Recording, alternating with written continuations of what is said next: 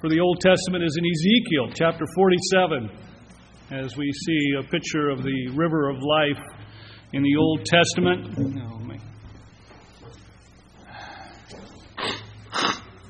Excuse me.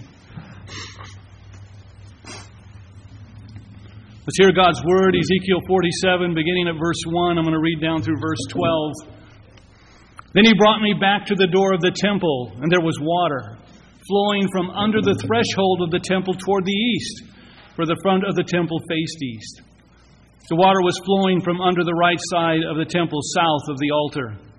He brought me out by the way of the north gate and led me around on the outside to the outer gate that faces east, and there was water running out on the right side. And when the man went out to the east from the line in his hand, he measured 1,000 cubits, and he brought me through the waters. The water came up to my ankles. Again he measured 1,000 and brought me through the waters. The water came up to my knees.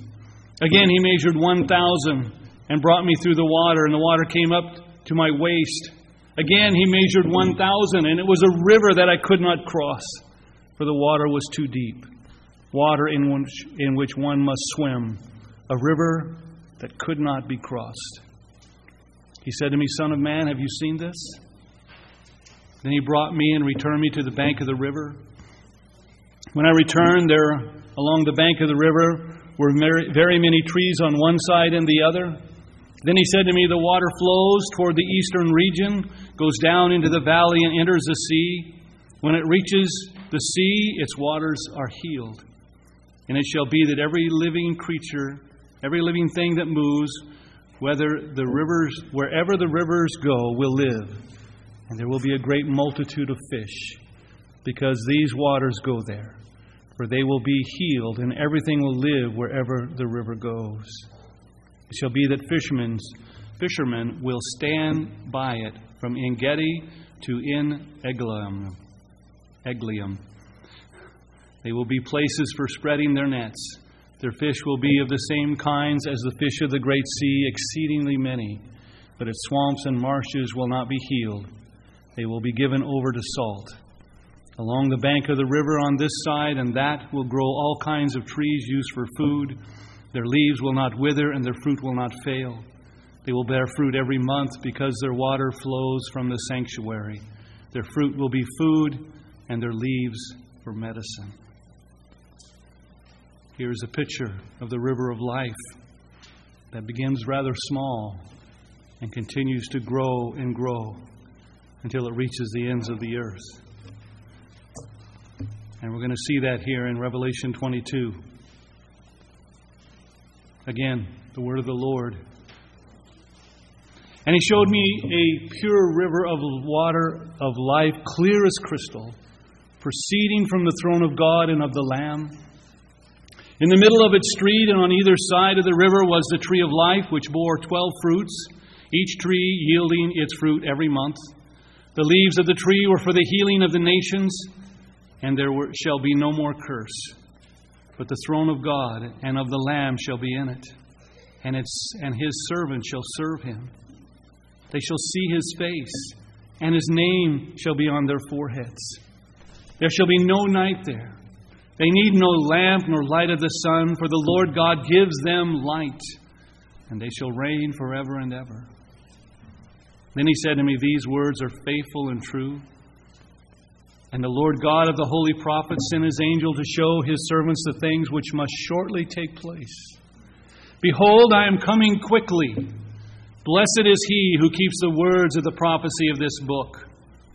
Now I, John, saw and heard these things, and when I heard and saw, I fell down to worship before the feet of the angel who showed me these things. Then he said to me, see that you do not do that, for I am your fellow servant, and of your brethren the prophets, and of those who keep the words of this book. Worship God. And he said to me, do not seal the words of the prophecy of this book, for the time is at hand. He who is unjust, let him be unjust still. He who is filthy, let him be filthy still. He who is righteous, let him be righteous still. He who is holy, let him be holy still. And behold, I am coming quickly, and my reward is with me, to give to everyone according to his work. I am the Alpha and the Omega, the beginning and the end, the first and the last. Blessed are those who do His commandments, that they may have the right to the tree of life and may enter through the gates into the city. But outside are dogs and sorcerers and sexually immoral and murderers and idolaters and whoever loves and practices a lie. I, Jesus, have sent my angel to testify to you these things in the churches. I am the root and the offspring of David, the bright and morning star. The Spirit and the bride say, "Come." And let him who hears say, "Come." And let him who thirsts come. Whoever desires, let him take the water of life freely. For I testify to everyone who hears the words of the prophecy of this book. If anyone adds to these things, God will add to him the plagues that are written in this book. And if anyone takes away from the words of the book of this prophecy, God shall take away his part from the book of life, from the holy city, and from the things which are written in this book. He who testifies to these things says, "Surely I am coming quickly." Amen. Even so, come, Lord Jesus. The grace of our Lord Jesus Christ be with you all. Amen. Let's pray. Father, once again, we confess our limited understanding of your truth and your word, and how much we need, how dependent we are upon your Holy Spirit. Touch our very hearts and souls this morning, Lord, with your truth, the truth that sanctifies us, because it's your word. And we give you thanks in Jesus' name. Amen.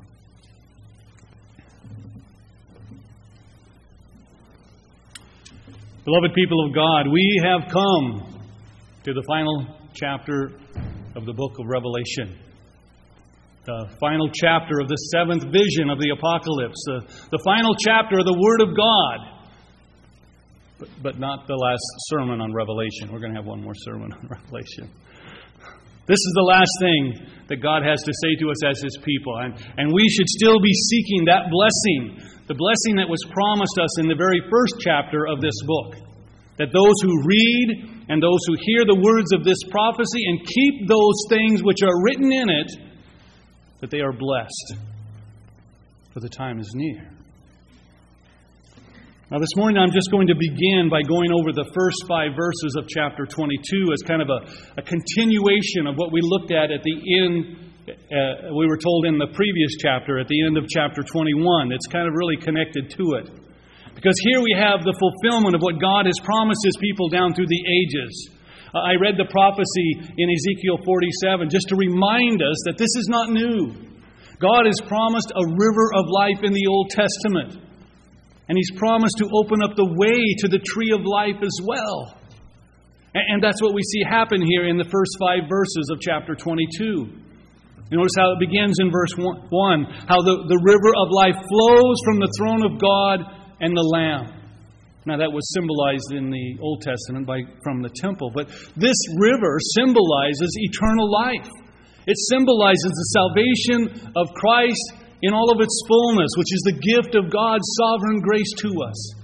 This is not something that you and I produce. It doesn't proceed from us. It proceeds to us from our God and Savior. And this means that our salvation came about not by our will, but by the sovereign will of God. It was merited for us, earned for us, by the redemptive blood of Christ, not by our works. Because salvation, as we've said over and over, is all from God. You know that from beginning to end. God did it all. And He did it without your help or my help. Also, we should realize here, as we've gone through the book of Revelation, that the life of a Christian is supposed to be about fellowship with God. That this is what you and I were created for. This is why you and I exist. That is, to have communion with this God who has revealed Himself to us. But of course, how does the book start? The book of the Bible. We broke that fellowship by our sin, by the sin of our first parents, and we with them. And what is fellowship with God? What is communion with God? Do you remember what Jesus said in John 17:3 in His high priestly prayer? And this is eternal life, that they may know You, the only true God, and Jesus Christ whom You have sent. You see, that's really what it's all about. It's not about us. It's not about you and me. It's not about what you and I want. It's about our God and what He wants.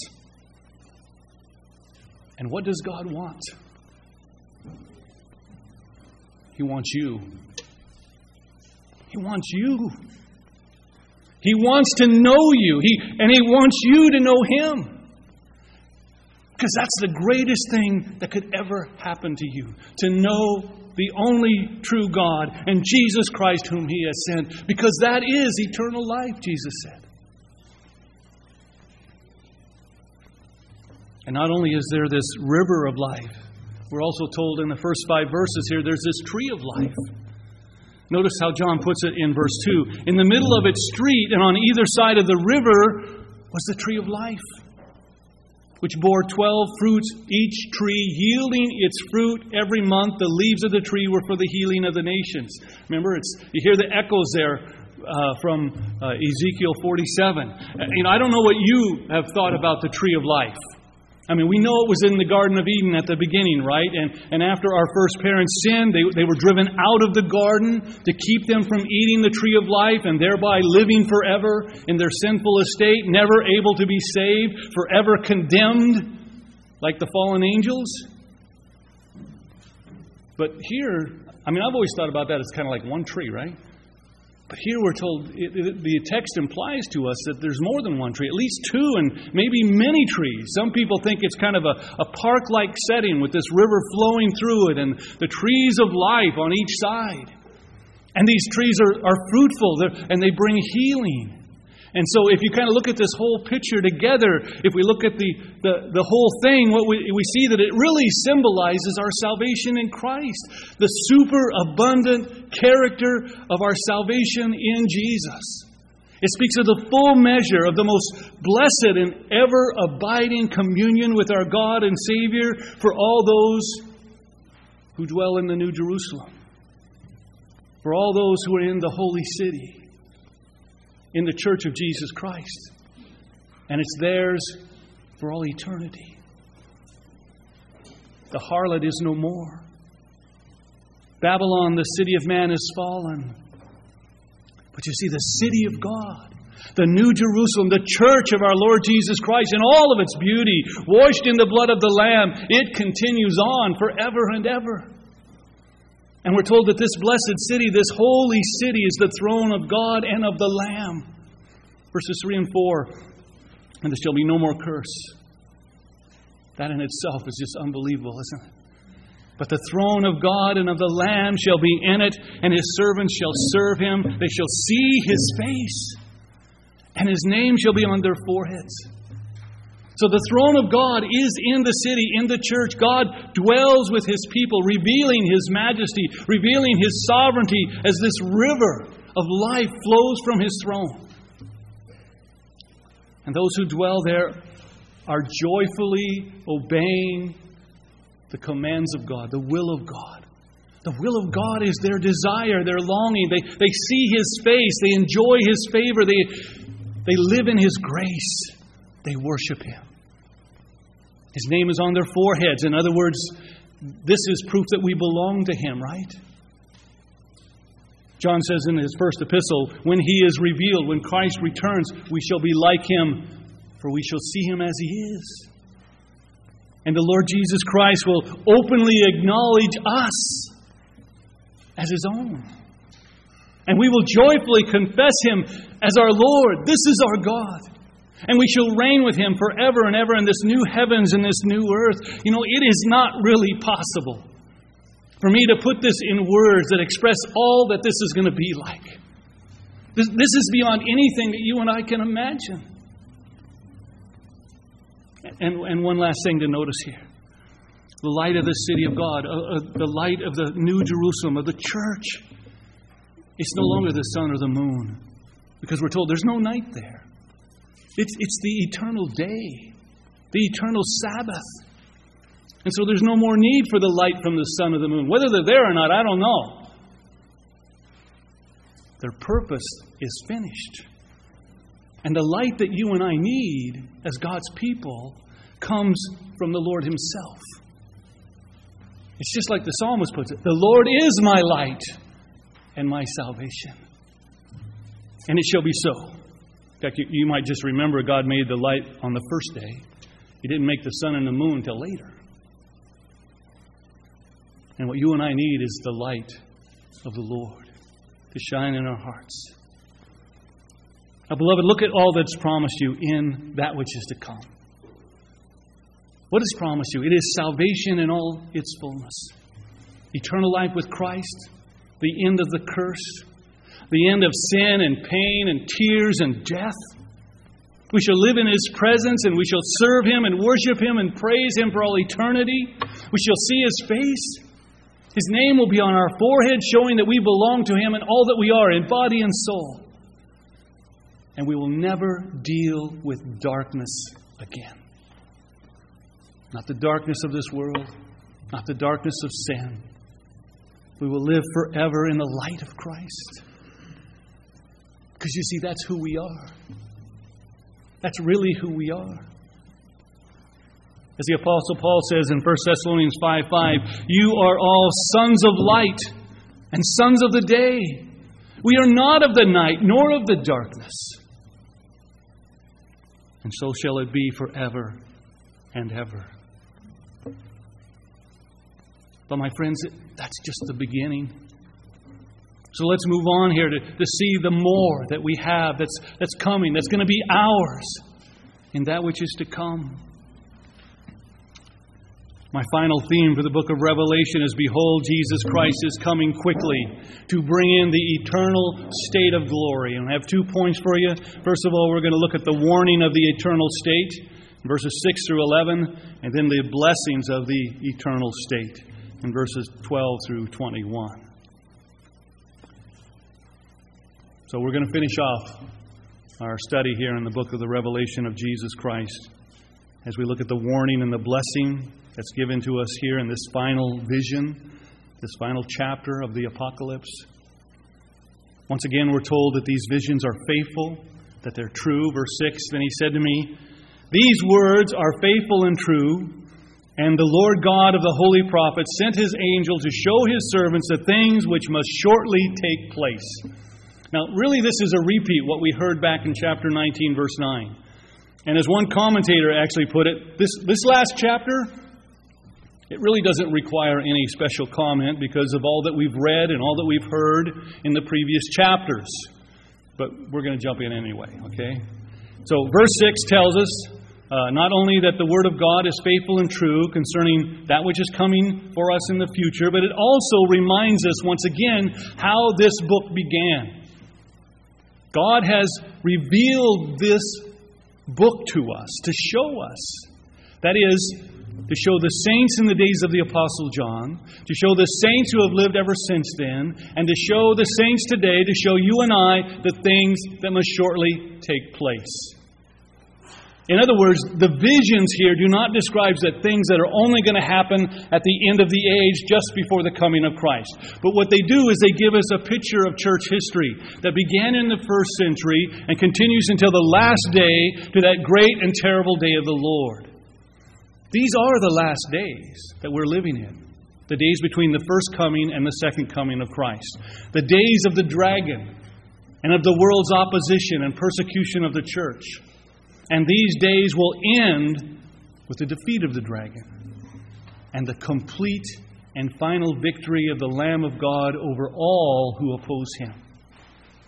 The promise that was made in the garden after man first fell into sin, the promise of a Redeemer who would crush the serpent's head, it comes to its ultimate fulfillment as Jesus Christ consumes the lawless one with the breath of His mouth and destroys with the brightness of His coming. In verse 7, we have the first here of 3 times when we are told that Jesus is coming quickly.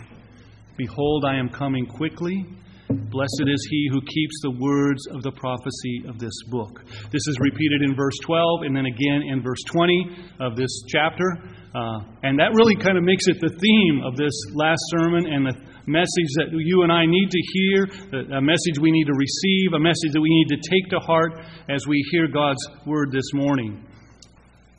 Now, when we consider those words must shortly take place, and Christ saying that He's coming quickly, you and I, what we often try to do is kind of look at this from our own perspective, right?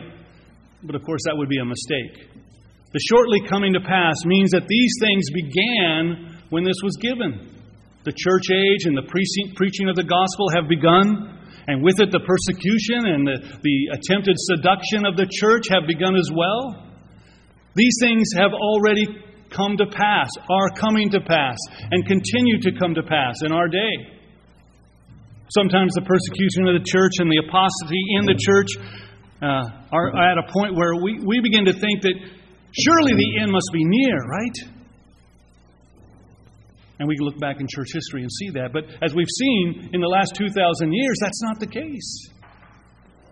That even through those times, God continues to work all things together for our good, for the good of His church, and for His glory. And He uses judgment and revival to do so, sometimes both at the same time. And so you and I, we do not know when it will all end. But we do know that one day it will end. One day the Lord is going to come to judge the living and the dead and to bring in the fullness of His kingdom. That's what we're looking forward to. So people of God, don't fall for the trap of setting some date or even some time frame when, well, this obviously has to happen now. That it's all going to come to an end within this amount of time. So far it's lasted 2,000 years. For all we know, it may last another 2,000 years or even more. The point of the book of Revelation here is not so that you and I can figure out the date or the timing of Christ's return. The point is to encourage us not to give up as we wait for His return.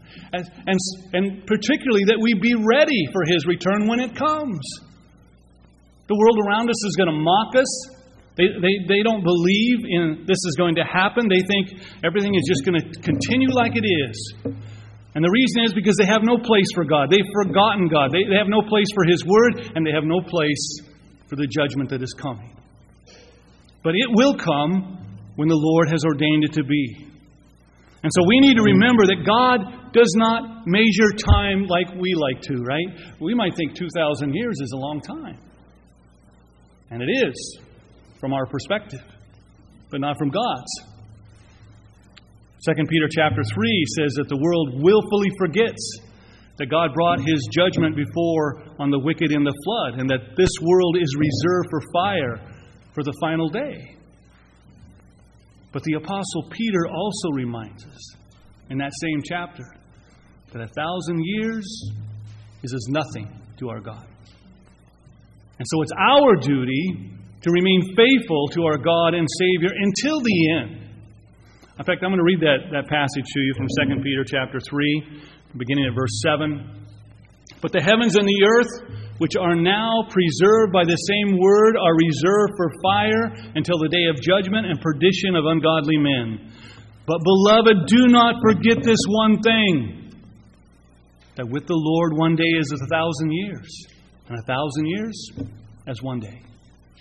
The Lord is not slack concerning His promise, as some count slackness, but is long-suffering toward us, not willing that any should perish, but that all should come to repentance. That is, all the elect, all whom God has chosen in Christ, that they will all come.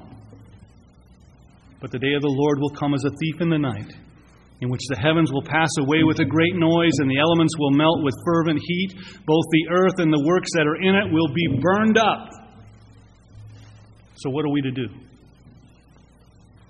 Verse 11, therefore, since all these things will be dissolved, what manner of persons ought you to be in holy conduct and godliness, looking for and hastening the coming of the day of God, because of which the heavens will be dissolved, being on fire, and the elements will melt with fervent heat? Nevertheless, we, according to His promise, Look for a new heavens and a new earth in which righteousness dwells. That's where our hope lies, isn't it? It's according to the promise of God. It's not according to what we think or what we feel or what the world tells us. We believe in His Word and we trust God. But the question here is, are you ready for the great and terrible day of the Lord? Is your heart right before this holy God? Are you seeking after Him? Are you seeking His righteousness first as you wait for that day to come? Because that's what you and I are supposed to be doing. That's why this book is given to us, to encourage us to do just that. Now in verses 8 and 9, John repeats his mistake again, falling down before this angel, and again he's rebuked. Angels are messengers sent from God to bring the revelation of God to His people. The writer of Hebrews makes this clear when he says that Jesus, he compares Him to the angels, and he says He's far greater than any of the angels of heaven. Angels have a duty, and that duty includes serving the purposes of God in the salvation of His people.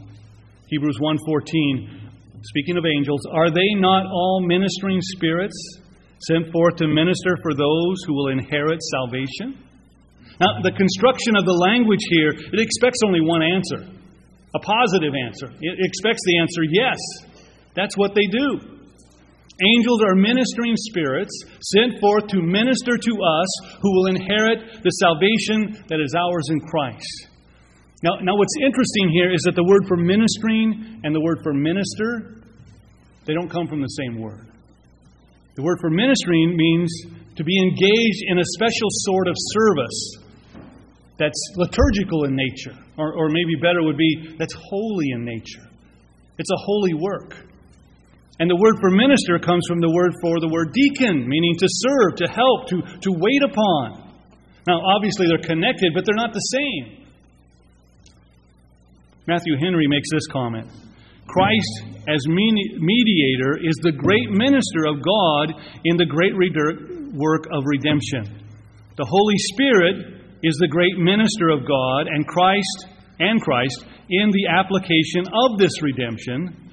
Angels are ministering spirits under the blessed Trinity to execute the divine will and pleasure. They are the ministers of divine providence. And so angels were created to give glory to God and to give help to God's people. To help us. Now again, what the apostle is told by the angel in verse 10, notice he says, and he said to me, do not seal the words of the prophecy of this book, for the time is at hand. So once again, the message of this book is for all of God's people, the people of God's people of all time, those in the days of John to those who follow right up until the end. But that brings us to a very serious warning here of verse 11. He who is unjust, let him be unjust still. He who is filthy, let him be filthy still. He who is righteous, let him be righteous still. He who is holy, let him be holy still. Now, the implication here is a warning to the wicked that they are to forsake their sin, they're to turn from their sin, they're to follow the Lord. And it's a warning that's given to remind us that the way of sin is not the way of truth and righteousness. It's not the way that leads to eternal life with Christ. And yet, in spite of all the earnest pleadings, in spite of all the invitations, and even in spite of all the judgments that God sends on the wicked, they refuse to obey. They harden their hearts. They refuse to accept the water of life freely offered. And judgment will come. Final judgment will come. And what this is really speaking of is kind of a withdrawal of God. Leaving them in their sin. It's not an active work on the part of God, but it's a passive work. Where God leaves them in their sin. Leaves them to their sin. And yet it's a very sad and dire warning, to be sure. Because what we're seeing here are the purposes of God in election come into reality. And of course, the last part of this verse reminds us that we are what we are because of Christ. And our duty is to keep pursuing Christ. Let those who are righteous be righteous still. Let those who are holy be holy still. That has the idea of exhorting us to do so, to keep on keeping on, to keep the faith, to keep following Jesus, to never give up. Keep pursuing holiness, without which no one will see the Lord. Now, beloved, this first section sets before us two very different paths. And the emphasis is on the warning against unbelief, against the lifestyle of sin, against the ways of this world and the ways of man. Because this is not the way to life. It's not the way to happiness. It's not the way to contentment. This is the way of death and destruction and punishment for all those who oppose Christ. And we've seen that revealed here. What happened to the dragon? What happened to the beast? What happened to the false prophet? To the harlot? And to all those who have the mark of the beast? We already went over that. They perished in the lake of fire, where there is eternal, never-ending misery and torment, where the worm never dies and the fire is not quenched. And so what are we to do? We are to heed the words of the prophecy of this book, for the time is at hand. The day is coming. It's drawing nearer and nearer when careless sinners, when obstinate sinners, when all sinners who do not know Christ will fall under His wrath. There is a hell to be avoided. There is a heaven to be pursued. Remember the words of warning from Jesus when He came to the end of His Sermon on the Mount, and He set before us two ways in this world, the narrow way and the broad way. Two different trees, right? The good tree and the bad tree. Two different foundations that we can build upon, the sand or the rock. And you see, you must choose this day whom you will follow. The dragon or the lamb. Matthew 7:13 and 14 says, "Enter by the narrow gate, for wide is the gate, and broad is the way that leads to destruction, and there are many who go in by it. Because narrow is the gate, and difficult is the way which leads to life, and there are few who find it." That's the warning here in the first part of chapter 22. Choose this day whom you will serve. Choose the Lord Jesus Christ, or you will suffer the consequences of your sin and your rebellion against Him.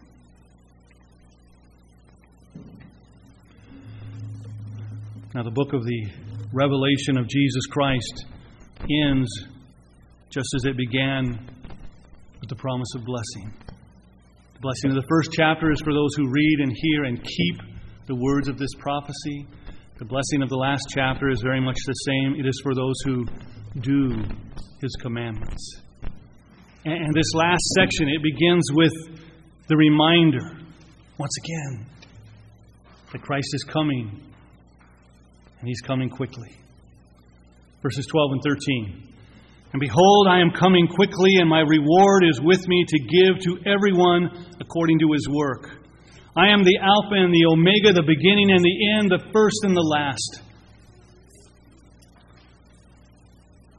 We're not really looking at this as a warning, but more as a reminder, an admonition for us to keep on keeping on, an exhortation not to give up, to persevere in the faith.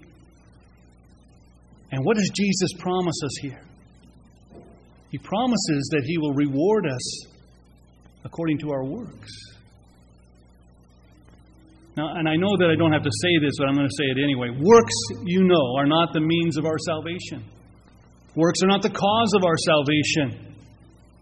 But those who have been saved by grace alone, through faith alone, in Christ alone, for them, works are the result of our salvation, the result of our being saved in Christ. They're an expression of our gratitude for the great work that God has done in us and for us by His Son through the power of His Spirit and by His Word. And here Jesus reveals to us why He can do this, why He can judge us by our works. The reason He can do this is because of who He is. You see, He's not just some first grand creation like the Arians and the Jehovah's False Witnesses believe. He's the promised one of the Old Testament, the root and offspring of David, the bright and morning star. He is God Himself because He's the Alpha and the Omega, the beginning and the end, the first and the last. And these are clear references to the Old Testament. Jesus is quoting the Old Testament here. The prophet records this word for Jehovah, these words for Jehovah in Isaiah 44 verse 6 for Yahweh. Thus says the Lord in capital letters, Yahweh, the King of Israel and His Redeemer, the Lord of hosts. I am the first and I am the last. Beside me there is no God.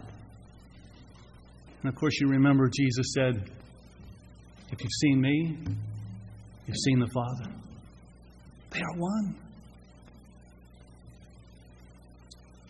Now, I don't do this very often, but I'm going to point out there's actually a textual variant here in verse 14 in the blessing that's given to us. If you have an ESV, it says something like, blessed are those who wash the robes instead of those who do His commands. And I want to run with that a little bit because you and I, we all have a robe that we wear. It's a robe that clings to us throughout our life. We've been weaving it ever since the day of our conception. And that robe is filthy. It's dirty. Just like the robe of Joshua in Zechariah 3:3, and just like the prophet says in Isaiah 64:6, all of our righteousness is as filthy rags. That's our character. That's what you and I are like in and of ourselves. And there's nothing that you and I can do to clean our robe. There's not a power on earth that can clean this robe that you and I wear. There's only one remedy for our terrible, filthy condition. And that's the blood of Christ. You and I must be washed in the blood of Christ. Because you see, His blood not only removes all of our guilt, but His death upon the cross, that's what His blood represents, also merits for us the purifying and sanctifying work of His Spirit, whom you and I constantly need each and every day. We need the cleansing fountain of Christ's blood every day. And this blood, this cleansing gives us, what does the text say? The right to the tree of life. It gives us entrance into the eternal city of God. This is doing what God commands. Because those who are cleansed in the blood will obey God's commands, as opposed to those who are outside the city, those who are not allowed in, those who are called the dogs and sorcerers and sexually immoral and murderers and idolaters and whoever loves and practices a lie. There's a real distinction being made here between those who are washed in the blood of Christ and those who are not. You can't live this way like the dogs and expect to be in heaven. So the point here is that Jesus has told us in His Word, He's told us in this book what you and I need to hear. This was written for us. And you and I, we have no excuse if we fail to hear Him. Verse 16, Jesus says, I, Jesus, have sent my angel to testify to you these things in the churches. I am the root and offspring of David, the bright and morning star. Again, all of these names are from the Old Testament. They tell us that Jesus is the promised one. He's the Savior. He's the Redeemer. He's the only way of salvation. And Jesus tells us here He will not only bless us, He not only tells us what you and I need to know so that we can be saved from the wrath to come, but Jesus here invites us to come. We can say He commands us to come. It's an impassioned plea to come to Him so that we might have life, abundant life, eternal life. And He tells us that if we do, He will freely give us life. And the Spirit and the bride say, come. The Spirit of God and the church are to bring out the gospel. And let him who hears say, come. If you've heard that good news, you should be echoing that voice as well. And let him who thirsts come, whoever desires, let him take of the water of life freely. We've had the witness of the angel. We've had the witness of John. Now we might say, well, here's the witness of our Lord Jesus Christ. And yet we should realize this book was not written by John. This book was written by Jesus Christ. It's His revelation to you, to encourage you in your walk.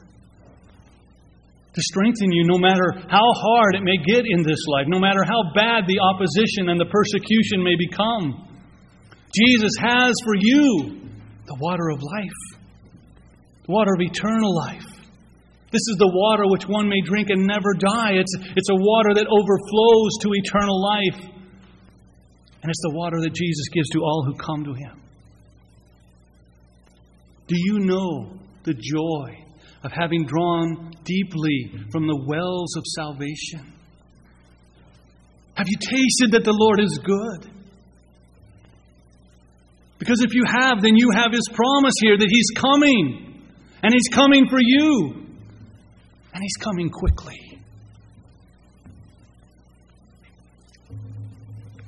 People of God, the book ends with one more warning and one more promise. Let's realize that the Word of God is the complete revelation that's been given to us. As a preacher of Christ, I'm to preach the whole counsel of God, not just the parts I like. As a believer in Christ, you are to believe the whole counsel of God and not just pick and choose the parts you like either. The warning of verse 18 and 19, it's no different than what we read in the Old Testament about the importance of keeping the whole Word of God. As God said through Moses in Deuteronomy 4:2, "You shall not add to the word which I command you, nor take from it, that you may keep the commandments of the Lord your God which I command you." As the wise man said in Proverbs chapter 30, verse 6, "Do not add to His words, lest He rebuke you, and you be found a liar." You see, there is a great danger to adding to what God has said. There is a great danger to taking away from what God has said to His people as well, as many false prophets and false teachers will one day learn. And you see here, this is not an idle threat. This is a matter of eternal life and eternal death. Let me read those words from Revelation 22, verses 18 and 19. "For I testify to everyone who hears the words of the prophecy of this book. If anyone adds to these things, God will add to him the plagues that are written in this book. And if anyone takes away from the words of the book of this prophecy, God will take away his part from the book of life, from the holy city, and from the things which are written in this book." Just as it is at the chapter 28 of Deuteronomy, there are blessings when we obey. There are curses when we disobey. And we are called to obey the gospel of Jesus Christ. That's the warning. So, beloved, what's God's promise to you here in the book of the Apocalypse of our Lord Jesus Christ? What is it that you and I need to take away from this book of visions that's been given to us so graciously by our Savior?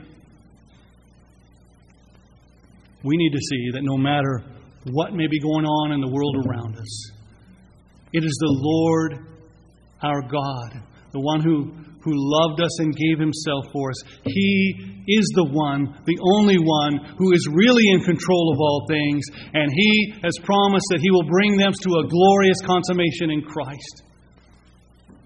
He has made you many great and precious promises about what is going to come at the end of the age. And He has sealed it with His blood. And He tells you 3 times here in this last chapter of the Bible, "Behold, I am coming quickly." 3 times. Do you think that's important? It should be important to you. And what is your response to that? Isn't your response, isn't my response supposed to be just like that of the Apostle John? But is it? Can you and I say with all of our heart, "Amen, even so, come, Lord Jesus"? Because you see, if you can't say that, then your heart is not right before God. If you can't say that, then your heart is still tied to this world, to this life, and not to the life to come. This book is revealed to you so that you might set your heart on that which is to come.